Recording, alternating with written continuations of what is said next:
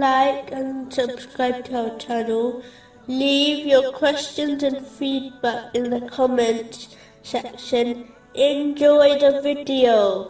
Continuing with the last podcast, which was discussing the aspects of piety, indicated in chapter 66, verse 10.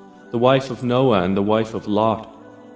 They were under two of our righteous servants, but betrayed them, so those prophets did not avail them from Allah at all. In order to make it easier for a Muslim to strive to adopt piety, they should bear an important principle in mind, that this material world is a temporary home. It will quickly vanish, as if it never existed in the first place. This is quite obvious. If one ponders over the stages of their own life, they will realize that even though they may have spent years in one place, such as their secondary school, yet after it finished, it seems like they were there only for a moment, and the effects of the experience fades away also. In fact, the essence of the Holy Quran and the narrations of the Holy Prophet Muhammad, peace and blessings be upon him, is to teach this important lesson to mankind, so that they prepare for the hereafter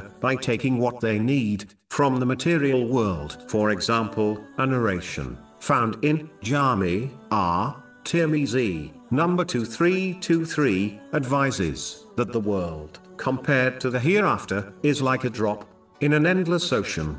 An intelligent person would never sacrifice an ocean for the sake of a drop. It is why a narration found in Sahih Bukhari, number 6416, advises that a person should live in this world as if they were a stranger in a foreign land, or a traveler who both dedicate most of their efforts towards returning home safely.